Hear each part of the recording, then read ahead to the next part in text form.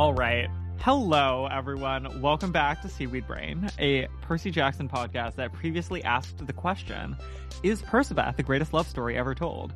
We decided yes, probably, and now we are killing time until the TV show drops. Today we're getting back into the Trials of Apollo, and we're tackling the second half of Book 3, The Burning Maze. Stick around. When you need mealtime inspiration, it's worth shopping Kroger, where you'll find over 30,000 mouth-watering choices that excite your inner foodie. And no matter what tasty choice you make, you'll enjoy our everyday low prices, plus extra ways to save, like digital coupons worth over $600 each week. You can also save up to $1 off per gallon at the pump with fuel points. More savings and more inspiring flavors make shopping Kroger worth it every time. Kroger, fresh for everyone. Fuel restrictions apply. Welcome back to Caitlin and Ethan, returning from our conversation on our last episode. We are really here to talk about the end of The Burning Maze. This is your warning right now. If you haven't read this book and you are going to be upset emotionally with us, if you're going to be violent physically with us because we summarize the rest of this book for you, turn back now. Read it and then come back. We're gonna specifically reveal some important information about characters that you might have attachments to from previous books. You might find it jarring. You might already know it because this information has been on the internet for a minute. We might have already spoiled it for you back in the day because Diego mentioned it on an episode in Son of Neptune, and we could never turn back from that point on. It was my own fault for not deciding to cut it. No, people were mad, but we finally, isn't that wild? We finally reached this moment. Yeah, wow. It's been a journey. So we're going to dive right into our plot breakdown summary. Again, if you are cool with us spoiling this for you and you haven't read the book yet, feel free to stick around. If you want to check it out yourself, please, now is the moment. All right. We open up on the team, which is Piper, Jason, Apollo, and Meg heading to Santa Barbara to try and find Caligula's location. Turns out Caligula is somewhere on like a string of 50 plus yachts, which he has built for himself as a floating palace, very reminiscent of his time back in the day as an emperor. We charm speak some coast guards and sneak our way out onto one of these yachts. They're full of a variety of mercenaries and pandos, which we didn't mention in the last episode, and we'll talk about more today. It's a new race of magical people, ? Wait, pandos is the singular, right? Singular, Pandai is yeah. the plural. Yeah. Including a pandos that we previously blow darted in DTLA on our way into the maze. This pandos is actually a good guy, and he's not caught up in all the toxic masculinity of the other pandai. He wants Apollo to teach him how to play music, so he ends up flying off. Important. The team splits up so that we can try to find both Caligula's shoes and Caligula himself. We do eventually find the shoe yacht that has Caligula's boots that we need to navigate through the maze. But we get super trapped by the bad guys, Medea Incitatus, the talking horse, and Caligula himself. This is a very, very difficult battle. We are fully surrounded. It is truly just the 4 people on our team surrounded by an army. Apollo tries to kill himself to save time / I don't know. His plan is that he's trying to weaken Medea further because Medea is expending her magic to trap Jason and Meg. And so his idea is that she's going to have to heal him so that she can extract his god magic, extract, whatever, and therefore allow Jason and Meg to escape, which works. Correct, because Apollo doesn't actually end up fully killing himself because he uses the arrow of Dodona, which dodgeth and weaveth his heart. So the plan somewhat works, and how do we fully get ourselves out of this mess? Well, one character makes a very big and very important sacrifice. Important, I guess, is depending on your POV of this plot point, but it is the moment, everyone. Jason Grace sacrifices himself to save Meg, Apollo, and Piper. Oh my god. It goes by really quickly. Caligula shouts something like, "This isn't a game." We're like, what is happening? No, yep, he seems really literally dead. In case he wasn't literally dead, Caligula is stabbing him in the back. Jason's last act is to whisper something to his wind horse to basically carry the team out of there, and also shouts at Apollo to please go, remember. No, my head is in my hands. Like, you guys, people who are listening right now cannot see me, but I was literally Ethan is distraught screaming the entire time.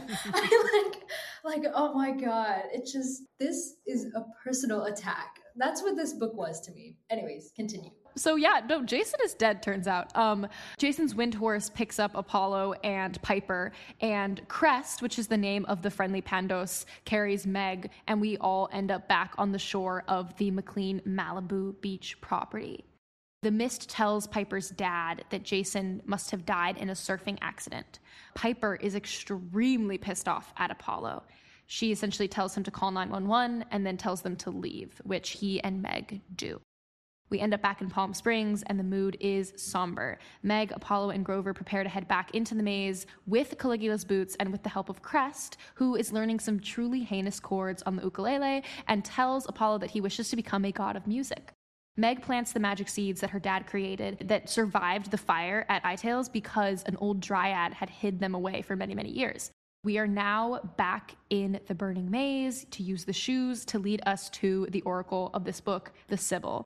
Much needed humor and fun after Jason's death in this book, Sure. as the Sibyl gives us these trivia questions that we have to answer in order to find her to navigate through the maze. Each trivia answer actually spells out a new prophecy for us. It's very adorable. Also, they kind of have a hard time with it, I feel like, because they have no Annabeth. They have no one on their team who is like particularly intelligent. Grover answers like a few of them, and I was kind of really surprised because like I didn't know he was a crosswords guy, but apparently he was. So, But Apollo actually answers one wrong at one point, which has them facing very soon the fiery essence of Helios. Apollo decides that the only way for them to get out of this is to try to communicate with Helios in this moment, with whatever essence of his consciousness is trapped in these flames. And Apollo realizes that Helios does not want to be trapped here. He is being abused and manipulated by Medea, and that he longs to destroy Medea. And then Helios kind of lets them go. The team finds Heraphile, the Sibyl, who is chained on this little like stone island in the middle of a burning sea of ichor, which, if you don't remember, is golden god blood. Extremely dramatic, insane imagery. We're answering more trivia, more crossword puzzles here to form a stone path to try to reach the Sibyl to free her from her chains. But guess who's here too? It is Medea. It was a trap, obviously. Medea is here ready to suck the godly essence out of Apollo once and for all. She chains him, traps Grover and Meg in the Ventus cages, much like she did Meg and Jason earlier. It's not going well at all. Things are looking very bad. Medea murders the Pandos Crest, but who shows up as our Deus Ex Machina just when we need her? It is Piper, along with the magical ash tree dryads from Meg's dad's magic seeds, naturally, obviously. Piper stabs Medea in the back as payback for Jason's death, and she kisses her on the cheek when she dies, saying, "I would tell you to say hi to Jason for me, but he'll be in Elysium, and you won't." And I did just quote that from memory. as you should. We are able to escape here. Waiting on the surface once we emerge from the labyrinth is a Pandai ambush along with Incitatus the horse. But thanks to the Melii, which is the name of the ash tree dryads, we are able to escape very, very easily. The horse is fully defeated. The Melii are like a little bit scary, and they also worship Meg. And she's a little bit uncomfortable with this power, which Apollo notes is good, because good people are rarely comfortable with power, and that is why they rarely rise to it. We go back to Palm Springs. The Melii are permanently planted here, and they shall watch over SoCal forever. The Sibyl will also make a home for herself here under the ash trees. And since Grover's work, the reason he was in California this whole time was to protect the nature of SoCal, he is done. He is fully realized. His mission is over, and it's time for him to finally, after all of these years, go back to Camp Half-Blood. It is also back to Oklahoma for Piper, who you will remember is being forced out of her Malibu home along with her father. And it's to New Rome for Apollo, Meg, and Jason's corpse. We are outside of the McLean family jet when we reunite with Leo, who is, of course, devastated to find out about the loss of Jason. He decides that he will accompany the Hedge family and the McLean family to Oklahoma, and we are off on a new quest with a new prophecy. Apollo faces death in Tarquin's tomb, unless the doorway to the soundless god is opened by Bellona's daughter. On the flight to New Rome, Apollo reflects on Jason's life and his last wishes, and he vows to be more than an observer, to be Apollo, and to remember. Oh God, I was just screaming throughout that entire thing. Like I literally just read the book, but then like hearing you say it all back, I'm like, the emotions. It feels like you're reading a fanfic, and then you pause and you're like, wait a second, this is a real book. This is actually happening. It's canon. But also like the second half of this book, after Jason dies, obviously like complete tone switch. Yeah. Like everyone is super somber, and like we were talking the last time about how like Apollo becomes like much more serious in this book, but like it really kicks in after Jason dies, because like suddenly he realized like, oh crap, there are stakes. Like Yep. it's not just me like fucking around and finding out. It's like there are people like dying here. Yeah, mortality. I feel like we should talk about Apollo attempting suicide. Don't think we need to put a trigger warning on this, only because it's not actual. He admits that he did not think he would actually die when he did this. He doesn't want to, yeah. He does not want to, yeah. It's just something that his brain thinks this would be the right thing to do in this moment to help save everybody. It was purely selfish. He did not want to die. He did not want to perish. And also just the function of the plague arrow here is so freaking I love the funny. plague arrow so much. I really cannot hype the plague arrow up enough. It is hilarious. Plaguey, plaguey, plaguey. It is at the height of its humors in this book, frankly. Yeah. After we get off of the yacht and everything goes down with Apollo stabbing himself with Jason's death, there's this conversation between Meg and Apollo on page 316. You tried to kill yourself, Meg noted. I thought it would distract Medea. It was a mistake. It's all my fault. Nah, I get it. Was Meg McCaffrey forgiving me? I swallowed back a sob. Jason made a choice, she said. Same as you.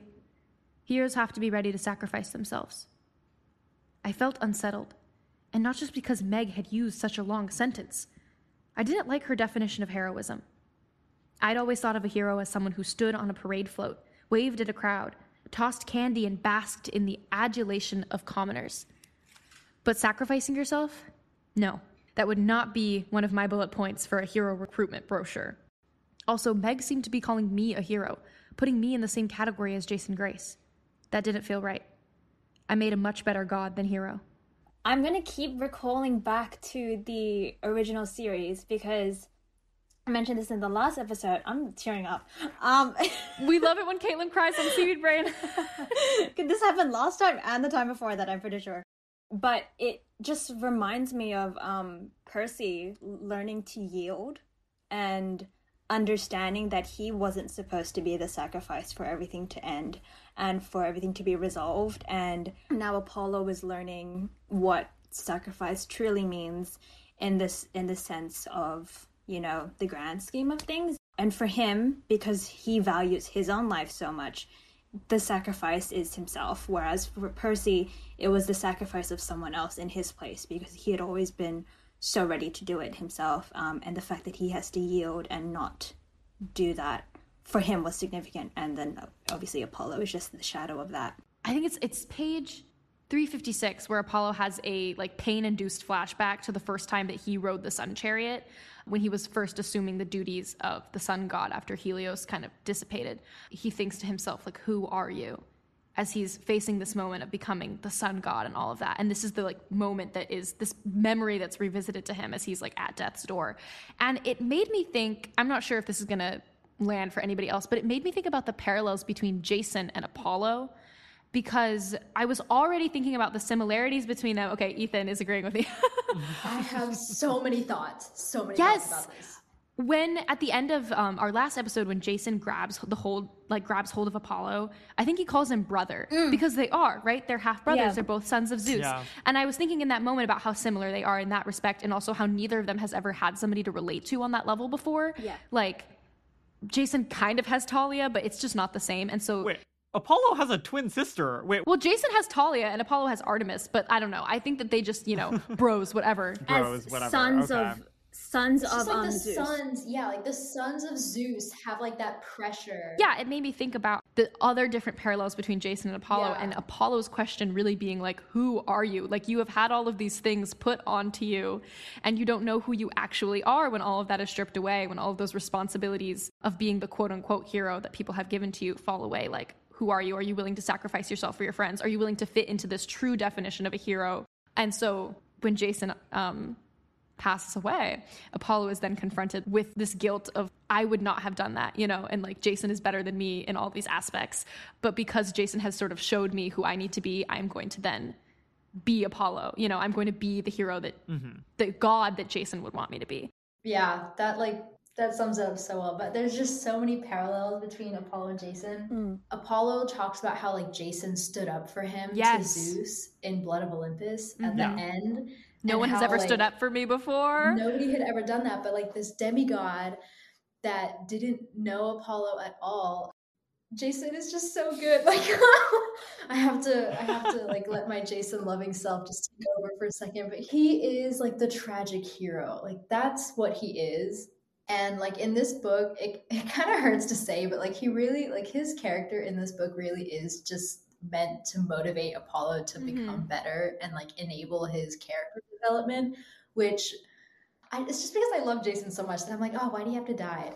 Yeah, it's like it's the natural bias. So like I make a note later on. I guess I can kind of bring it up now. Let's talk about like really like did he need to die? Yes. And I'm biased because I have my own personal opinions about Jason, but like if you're looking at it from like a writer's perspective, if you're looking at it from a plot perspective, you can kind of come to the, I would hope with the four of us, the unanimous decision that like it makes sense. It hurts for sure, but it makes so much sense. And like I'll preface this now by saying that like Jason was my least favorite character in the entire series, but I know, I'm sorry, Ethan, but this book is my favorite book of him. Yeah. The reason why I loved this book so much is because I finally get that Jason arc that he deserves. Like, that is actually what his character deserved. And unfortunately, that arc had to end in him dying because that's what gave him so much worth. And I feel like it would be cheapened, his arc, if he stayed alive. Yeah, that's right. I agree with that. Like, I agree from a writing perspective, and his death was needed for like Apollo's character development. But at the same time, I also fully believe that his death is like intentionally useless, like within the book. Yes, like what did he die for? Within this book. It does not achieve a goal. It feels pointless. Exactly. Yeah. But like right after he dies, the Méliès show up and like wreck it. And it's like, if he just held out for a little longer, like he would have been saved, but he's dead instead. Actually. Okay. I'll cede the floor. My opinion is that it's actually an answer to the Heroes of Olympus issue where no demigod died. Yeah. With the prophecy. Yeah. Oh, I love this theory so much too. Oh. The prophecy clearly states that an oath to keep with the final breath. And Leo did not die. He cheated death. I just got goosebumps. He cheated death, and Jason is Storm, and he died with Tempest next to him after breaking into like the winds and stuff. Mm-hmm. And the oath is the oath that he makes Apollo swear to him and with his last breath. With his last breath, yes. I have goosebumps. I'm freaking out. I'm freaking out. This is insane. So it resolves that arc that we never got to see, and I always felt cheapened by Leo's death. Me too. At the end of Blood of Olympus because it didn't make sense. I was angry at Rick for a very long time. I said, you can't end the series like that. And I always used to be happy with how Rick ended things so well in a satisfying way. Blood of Olympus never did that for me. Finally came to appreciate that it happened here and it happened with Jason. I fully agree. Yes. I think Rick is too smart for his own good sometimes. Like, I don't think he even realized he did that. You know what I mean? I fully believe he stumbled into that. There's like, sure. The landing is not 100% clean. Like, the conversation that they have afterwards about why they can't get the physician's cure is painful, and not like in a literary emotional way painful, and like a oof girl, I guess there's a plot hole there. He can't come back to life, so I guess you have to rationalize it somehow. Yeah, my main note was like, okay, so now death is final. Like, okay, like now when you want it to count, the doors are closed. All right. There's no more physician's cure. Jason wouldn't want that. That was the part that actually really got me, because it's like, Yeah, I'm like, oh, screw you. that does not actually make any sense to me. Like, maybe mortality is good, but like mortality It being doesn't good make does sense not at mean all. like, yes, if I get killed as a 17-year-old, I should just nod and like Stay dead. He's the only one out of the 7. Okay, no. Percy and Annabeth had plans, but like Jason had like plans. Future. Like he was gonna like change the world, you know? He had his little model with the little Monopoly houses. Yeah. He probably had a little hot glue gun too. What makes it hit so much more, the comparison I made is that Jason is the Rue of this universe in terms of Hunger Games, like the Mockingjay, because the tidal wave, it completely shifts. He represents that hope, that future, because, you know, Rue was a kid, Rue had this huge future, and she was thrown into the Hunger Games. And then Jason had these hopes and dreams for Olympus and for Camp Half-Blood and for Camp Jupiter. He was a beautiful marriage of everything they were hoping for the future and to make it better and continuing Percy's legacy, and it's torn away from him, and now Apollo has to carry that through to make peace with, you know, his own destiny and continuing that legacy. Not to reference The Hours 2002 film, but to reference The Hours, the 2002 film, also based on the Pulitzer Prize winning novel. It's a film and a story that tracks Virginia Woolf, a 1950s housewife, and Meryl Streep playing a woman nicknamed Mrs. Dalloway. And their lives are all sort of following the similar track. And at one point, Virginia Woolf, played by none other than our mother, Nicole Kidman, says, someone has to die. And her husband asks, who is it going to be? Is it going to be the hero? And she says, no, it's going to be the poet, the visionary. And her husband is like, why does somebody have to die? And she says, in order that others may value life more. Yeah. It's important that it's the visionary, the poet, the one who sees everything, because that catalyzes the hero. Yeah. It's true. If you read Mrs. Dalloway, that is in fact how the book works. I also just finished Never read of Tomorrow and Tomorrow and Tomorrow, and I don't want to spoil anything in that book for people who haven't read it. I want to read that. But there is, you know, it may also follow a similar plot trajectory. Can you say that? That's like high key a spoiler for people. Good stories tend to follow the structure. That's true. Think back to your favorite literary deaths and see like how many of these are actually like follow this like frame of thinking, because I feel like it would be probably most of them. Yeah. As a writer, yeah. Caitlin is like, when I kill my characters, I make sure it's the most inspiring one who dies. Yeah. Spoiler. Like, the amount of fan fiction, like, that I've read that's, like, non-canon compliant, or, like, I've, like, killed someone. Wait, what's your AO3? Oh, it's on Instagram. I'll send it to you. It'll be in our show notes, listeners. Send it to me. Okay. Maybe to bring us a little bit out of the Jason death just for a moment, a little bit of levity. Yeah. There is a very hilarious moment when we are truly at death's door in like the burning Ichor Lake, when Meg starts singing to try to like distract Medea. And it literally stops all action and fighting because Meg is like such a bad singer and is basically just like monotone shouting things that everybody like pauses for a moment and is like, Meg, you have to stop. Like cut it out right now. And then like goes back to like dying and She was trying. Medea is literally like, I was keeping you alive because Nero told me to, but I think he'll understand if I have to kill you because of how badly you sing. Representation matters. Oh my God. Can we talk about Herophile real quick? Because my girl, we have approximately like 4 pages of her in this book, but I feel like I know her. Do you know what I mean? She's the most well-characterized yes. oracle. If you don't count the Hour of Dodona, kind of maybe. I don't know. Oh, true. My 2 favorite characters in the entire Riot-verse are Herophile, the Sibyl, and the Arrow of Dodona. The arrow. Yeah, I'm not entirely clear on how like the Riot-verse lore maps onto and contrasts with like actual myth, but there are several Sibyls, because a Sibyl was kind of just like a prophetess. They're even mentioned in the Bible because, as it mentions in this book, in the Bible they supposedly like foretold the coming of Jesus. Yeah. Apollo says that this Sibyl, Herophile, actually was the one who predicted the coming of Jesus. That was one of her last big things that she did before she just kind of started wandering around aimlessly doing crossword puzzles. She's described as having like a very athletic build, which is, if you look at all of the like Renaissance artwork and whatnot of her, she is like buff, like extremely built. She's built. She is built. I love that for her. She's so funny. She just cares about her little crossword puzzles. She wants to like move to Pasadena so she can host a game show, and everyone is like, no, please don't do that. Like, what if you didn't? The whole like crossword puzzle maze scene is just so fun and like such a welcome bit of relief in this like deep, dark second half of the book. Yeah. And it's reminiscent again of Battle of the Labyrinth with the Sphinx. Exactly. And Apollo is thinking the whole time, about like how he's wronged Hierophile in all of these ways, and like he's feeling really guilty. And then when he sees her, when they like lock eyes on each other, she's like so excited to see him. She's like, Apollo, oh my God. It's like, again, it's like this old friends type of relationship that is just so entertaining to me. Conversation about the Pandai, perhaps? Mm-hmm.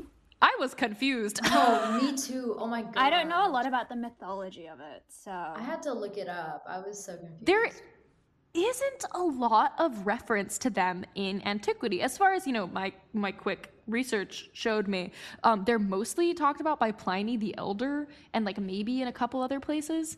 Similar to other myths within the Riordanverse that are like supposedly these like magical creatures come from places outside of the Greco-Roman Empire, they are still like Greco-Roman myths. Yes. They are not from other places. They're more like, I think Owen put it in this way. They're like, oh, trade route gossip. Yeah, exactly. Like somebody saw an elephant and did not know anything else and therefore created this mythological superstructure.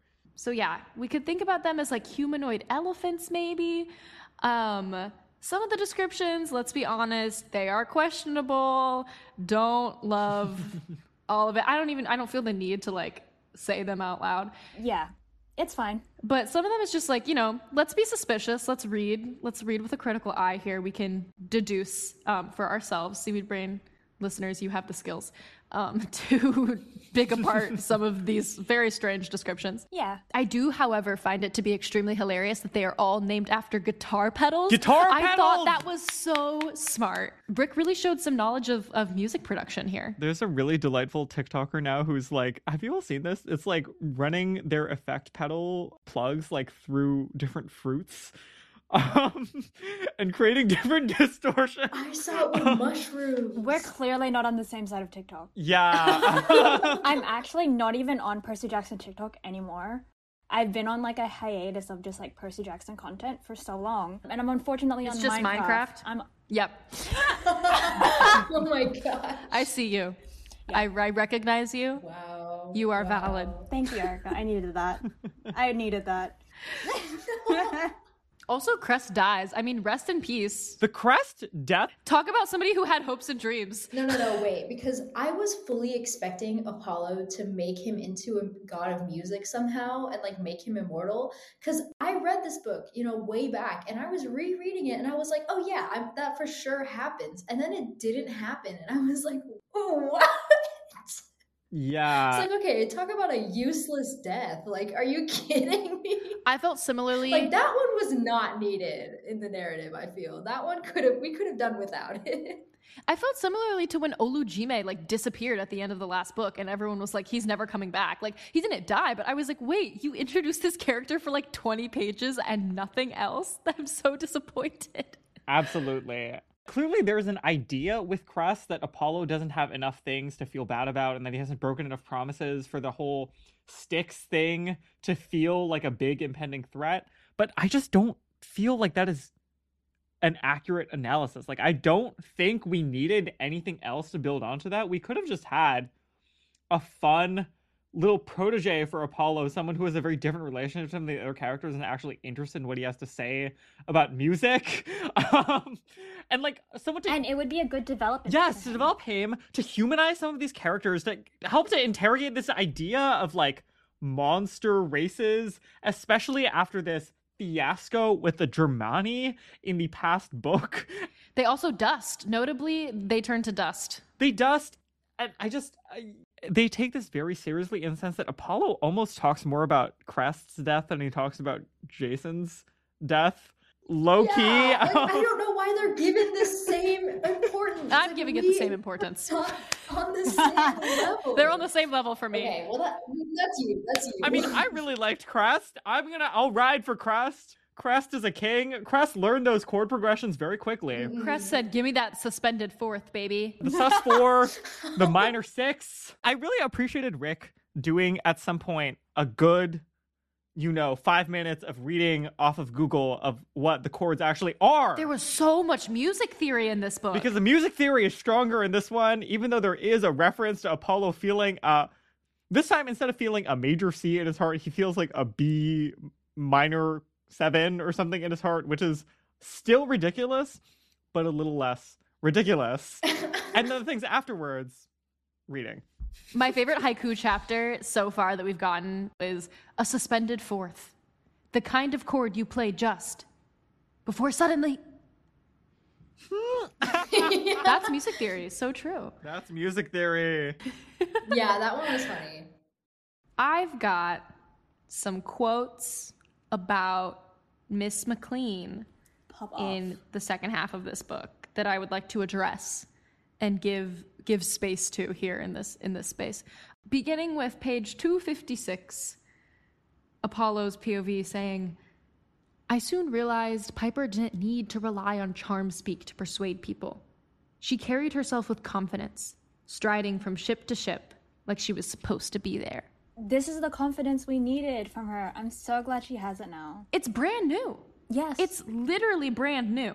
It came from her self-actualizing post-breakup with Jason. It came from sword fighting with Annabeth and Hazel on the deck of the Argo 2. All of these things, defeating Gaia, like all of this I feel like has contributed to her newfound self-confidence that she's never had before this book, frankly, as far as I'm concerned. Yeah. And I would definitely also say her fight with Media really closed off that arc as well in finding confidence. Like Media is meant to be like the evil version of Piper, and her defeating that gives power to her. Mm-hmm. Good for her. Yeah. And this is another paragraph. Piper and Apollo pop out into a crowd of mercenaries on a yacht, and Piper decides to start singing to distract them, asking Apollo to back her up. Yes. And he thinks she means back her up with physical violence, but she actually means accompany her on the ukulele. Yes. Play music. The song is precisely quoted, Life of Illusion by Joe Walsh, which is a 1980s pop song. And Apollo says, she didn't change the lyrics. Nevertheless, I felt her story in every line. Her struggle as the neglected child of a famous movie star. Her mixed feelings about discovering she was a daughter of Aphrodite. Most hurtful of all, her realization that the supposed love of her life, Jason Grace, was not someone she wanted to be with romantically. I didn't understand it all, but the power of her voice was undeniable. My ukulele responded. My chords turned more resonant. My riffs were more soulful. Every note I played was a cry of sympathy for Piper McLean, my own musical skill amplifying hers. Woof. Woof, woof, woof. We didn't have a lot of details about the breakup, and it seems like Melly and Hedge were under the impression that Jason broke up with her at some point recently, whereas in reality, Piper broke up with him a while ago. That was a part of the revelation, that it was not related to the recent issues that they've been having.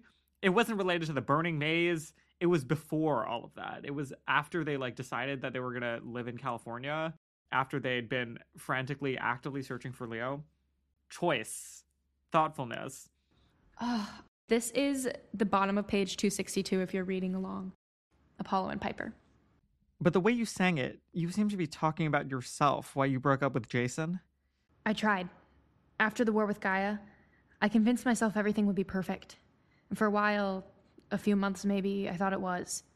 Jason's great. He's my closest friend, even more than Annabeth. But whatever I thought was there, my happily ever after, it just wasn't. Your relationship was born in crisis. Such romances are difficult to sustain once the crisis is over. It wasn't just that. A century ago, I dated Grand Duchess Tatiana Romanov. Things were great between us during the Russian Revolution. She was so stressed, so scared. It was me. What do you mean it was you? You mean you realize you didn't love Jason? That's no one's fault. I know it's nobody's fault. I do love him, but like I told you, Hera forced us together, the marriage goddess, arranging a happy couple. My memories of starting to date Jason, our first few months together, were a total illusion. Then as soon as I found that out, before I could even process what it meant, Aphrodite claimed me. My mom, the goddess of love. Aphrodite pushed me into thinking that I needed to... Look at me, the great charm speaker. I don't even have the words. Aphrodite expects her daughters to wrap men around our little fingers, break their hearts, etc. Yes, your mother has definite ideas about how romance should be. So if you take that away, the goddess of marriage pushing me to settle down with a nice boy, the goddess of love pushing me to be the perfect romantic lady or whatever. You're wondering who you are without all that pressure. For the Cherokee, traditionally speaking, your heritage comes from your mom's side. The clan she comes from is the clan you come from. The dad's side doesn't really count. Which means technically, I'm not Cherokee. I don't belong to any of the 7 main clans because my mom is a Greek goddess. Ah. So, I mean, do I even have that to define myself? The last few months have been trying to learn more about my heritage. But what if I'm not any of the things I've been told I am? I have to figure out who I am. Have you come to any conclusions? She brushed her hair behind her ear. I'm in process. Nature loves her little surprises. She sure does. It's been my observation that you humans are more than the sum of your history. You can choose how much of your ancestry to embrace. You can overcome the expectations of your family and your society. What you cannot do, and should never do, is try to be someone other than yourself, Piper McLean. That's nice. I like that. You're sure you're not the god of wisdom? I applied for the job, but they gave it to someone else, something about inventing olives. Talk about righting your parents' wrongs and stopping generational trauma. Yeah. Uh-huh. Talk about nature sure does love her surprises. Like you being gay. I really want to think in this moment that Apollo realizes that Piper is gay. Oh, yeah. No, for sure. He's like, this sounds real familiar. I just quickly want to say that chapter 34 is the most painful chapter Rick Riordan has ever written. It is the chapter after Jason's death, where they show up on the beach, where Piper is screaming so loud and sobbing that it's echoing off of the cliffs of Malibu. No, okay. I have thoughts because it's like she's trying to like charm speak him back into life. And if I remember right, this worked. This worked in The Lost Hero. Yeah. And she literally charm spoke him back to life because the doors of death were open. But now she's like trying like desperately to recreate that. She's like, please, like he is not dead. He is not. She's just trying to speak it into existence. And it's just so horrible. Oh my God. She can also barely speak right now because we didn't mention that Caligula slapped her across the face so hard that he basically dislocated her jaw. Mm-hmm. Yeah. Totally slashed her lip apart. Her face is bruised. She is extremely covered in blood. Going through it. This poor girl is going through it. Oh my God, literally. Yeah. Physically, mentally. It's a very... Yeah. When we talk about the visual iconography of this moment really is striking and strong. The way that they describe Jason as having endured a lot of other physical assaults after he's already died. Like he's full of arrows. They mention there are arrows literally sticking out of him, his entire body. Yeah. And his blue shirt is purple because it's stained with so much because blood. Of the, oh my God. As purple as a Roman legionnaire's sash. Like, oh my God. Stop. It's a lot. I think it's really well done. Like if you're gonna just look at it analytically, like he really captures it really painfully well. Oh my and God. We've never, I guess we have with Nico and Bianca, that severity of pain. Like we've seen it, but to have it be Piper, who we've seen a literal point of view from, it's so much closer. And then you're seeing it from an outside point of view as well. So it's like on another level, you're seeing just how like visceral their reaction is. Also want to say that Piper's dad in this scene makes such a difference as well, or it's just so crucial because Tristan McLean has been so, like beaten and battered in this series, right? Like he gets captured by giants. Yeah. They have to wipe his memory. And now his like entire life has been turned upside down by the triumvirate, like completely damaging his name. He has no more money. He has no prospects. His film career is completely ruined. And Piper especially is one of those demigods that is, has to hide so much from her dad, having literally wiped his memories. It's like a terrible reference, but Hermione and her parents, there's this impossible barrier, between them. And the demigods, except for Percy, really never, ever, ever get to rely on their mortal parents. But Tristan McLean walking onto the beach and seeing Jason and immediately being like surfing accident and immediately taking charge. Yeah. The line Apollo says, it's page 313. At that moment, Tristan McLean should have broken once and for all, seeing Jason's dead body on the shore. But he had one important role left to play, the role of her father. And he just pulls it together and is like, you guys call 911, like Piper, like you stay here. And he like checks for breath. He like does all of the things. And it's just like, it makes you want to sob in the way that it does when you're suddenly like, I have a parent. I can relax for just a moment. Like I can let some of that responsibility off of my shoulders. Especially because like they're all children. They're so young. Yeah. Oh God, Apollo has that line of like, Jason is not old enough to vote or drink alcohol, but he's out here like doing the most. That, oh my God, no. Literally. Because it's just like, wow. Because like, I mean, we're reading this, right? And we're like, yeah, of course it's like teenagers saving the world. Yeah. But then like this moment where like Tristan McLean is like, I'm the adult. And then Piper's like, oh, like I don't have to like do this alone. Ugh.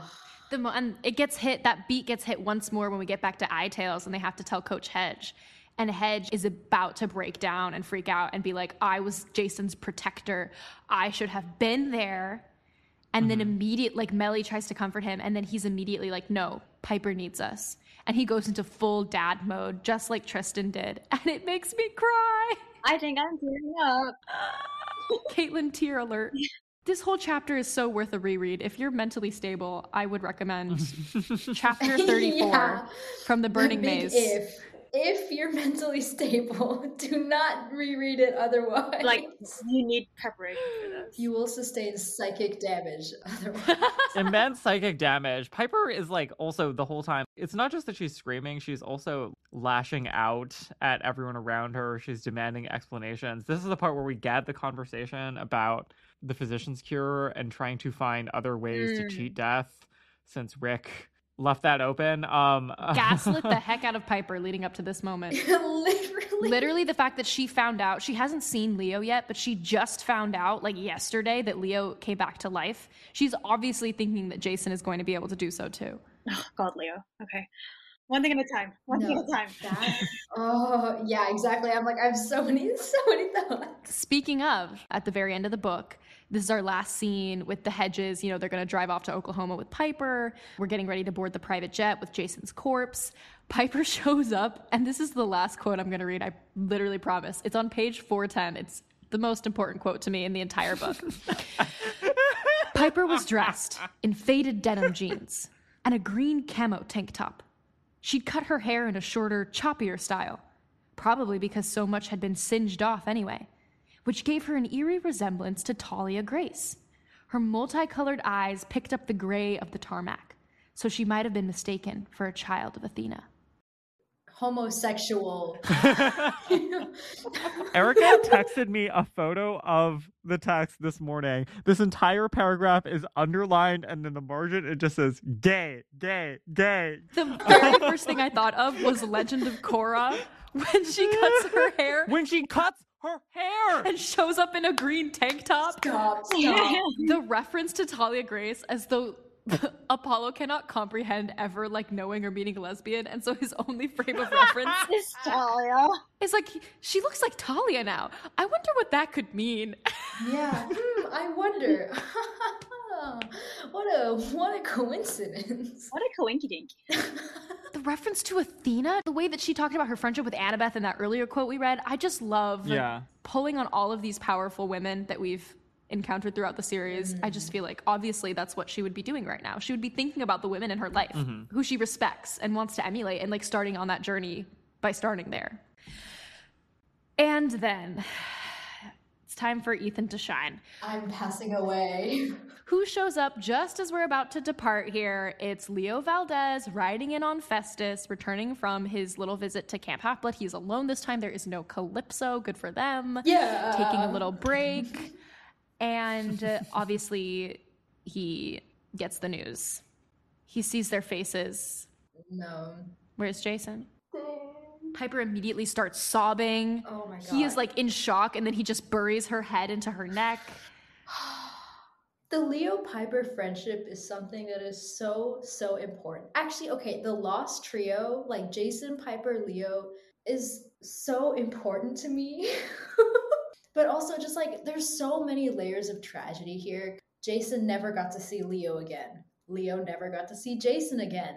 Piper, within days, she had one day where she learned that Leo was alive, then Jason wasn't. Like she was literally like finally like, oh my God, like we're back together. Like it's gonna be great after we like survive this thing. And then Jason dies. And it's like, bro. Have you guys all seen How to Train Your Dragon, the entire franchise? Yeah. You can spoil How to Train Your Dragon 2 or whatever. Yeah, so basically, Hiccup only has his dad. In the second movie, we find out he has his mom, and they essentially just have one day where they have a meal together, a family meal, and then literally his dad like dies minutes later, and his entire world is just like, once again, for one day he was part of a full family.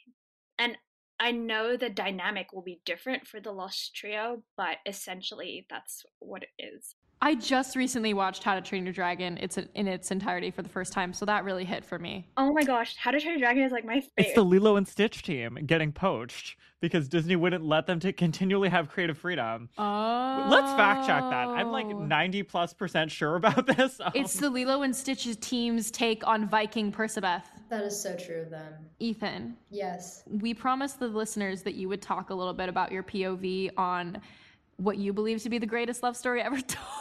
Yes, I'm ready. The floor is yours. Okay, so we're on the tarmac.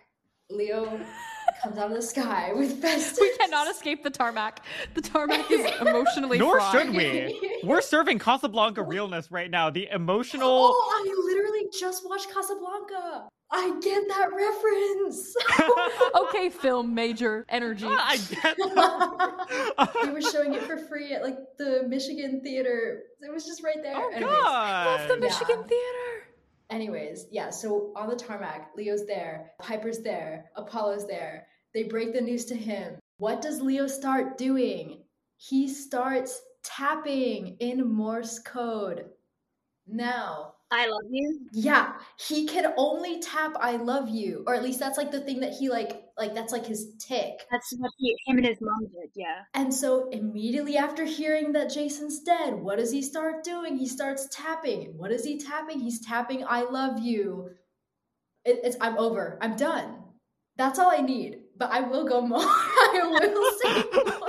Oh my God, you're right. It's literally on the page, 416. Yeah. Leo tapped his fingers on his thighs as if carrying two simultaneous conversations in Morse code. It's there. It's right there. And then again, like what Caitlin said about like to storm or fire, the world must fall. It's just that like Shakespearean tragic love. Like one of them had to die. It was one or the other. And it was fated. And like that prophecy came from like how many hundreds of years ago? They were literally tied together for hundreds and hundreds of years. Very Shakespearean of you. Romeo and Juliet. Yeah. I would say. Exactly. Carter is not buying it. I wish the listeners could see Carter's face right now.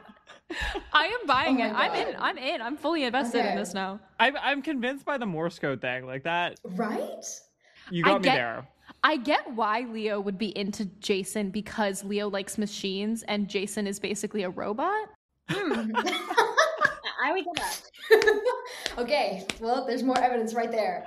Okay, so my like perception of Valgrace is like I think that what like Piper goes through, like that like discovery, I fully believe that Jason was set to do the same thing. Whoa. Yeah, that's my thing. Like I'm over here. This is blowing my mind. But then there's another part. Leo is also primed for this sort of realization because his entire arc throughout Heroes of Olympus, I'm just like going so into this, but his entire arc through Heroes of Olympus is that he's the seventh wheel. And reading that, like, when I was like first reading it as like a middle schooler, I was like, yeah, Khalil, woo. But then like looking back, I'm like, that arc it could have resolved two ways. Either he realizes that he's not romantically attracted to women at all, or he's not romantically attracted to anyone at all. Mm-hmm. And then that would have resolved with him like being like, okay, like I don't need another person. I don't even want another person. I was just feeling like that compulsive allosexuality, that need to be with another person. Yeah, I don't know how to like finish that thought, but No, exhibit A, B, and C. We get it. You convinced us. You did not convince Carter, but you got me. I did not convince Carter. I'm more convinced than I was before we had this conversation. Let's say that. That's really good. I've done my job. I guess like out of the potential like ships that Jason has been in, Valgrace makes the most logical sense, because I hated him and Piper together. Absolutely hate anyone that is shipped with Percy other than Annabeth. Sorry. Period. So true. More on that. On Leah's end, I never really liked Calypso, but that's because I have my own issues with her. Yeah, Khalil was not it. Logically, it does make sense, and like of course they have that kind of history of like friends and stuff. So I was never opposed to it, but I am more inclined to it now, I will say. I won't say it's the best, sorry. That's fine. It's all as long as I've like opened the door for you.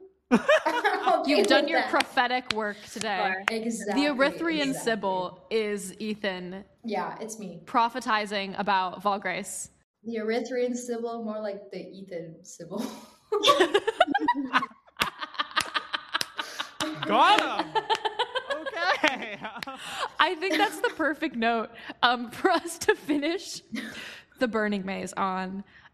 I, as always, am sure there are things we didn't get to. If we missed your favorite plot points, send us your thoughts on today's conversation. We love to hear it. You can contact us on Instagram at Seaweed Brain Podcast, Twitter at Seaweed Brain Pod.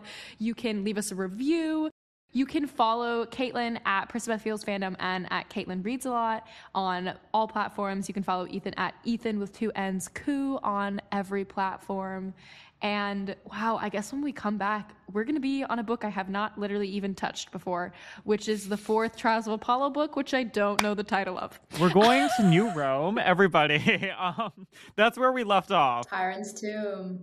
I guess we should get excited, because guess who's going to be in New Rome? It's Raina. It's Raina time. Raina's in the prophecy. Are we ready? Thank God it's time for her to be in the prophecy. Oh my God. It literally is. Ugh. We will see all of you next time. Thank you so much for being here, Caitlin and Ethan. This was such a treat. Thank you for having us. Always fun to be back. Yeah, thank you for having us. Yes, please come back anytime. Don't worry, I'll be there. Bye, y'all. Bye.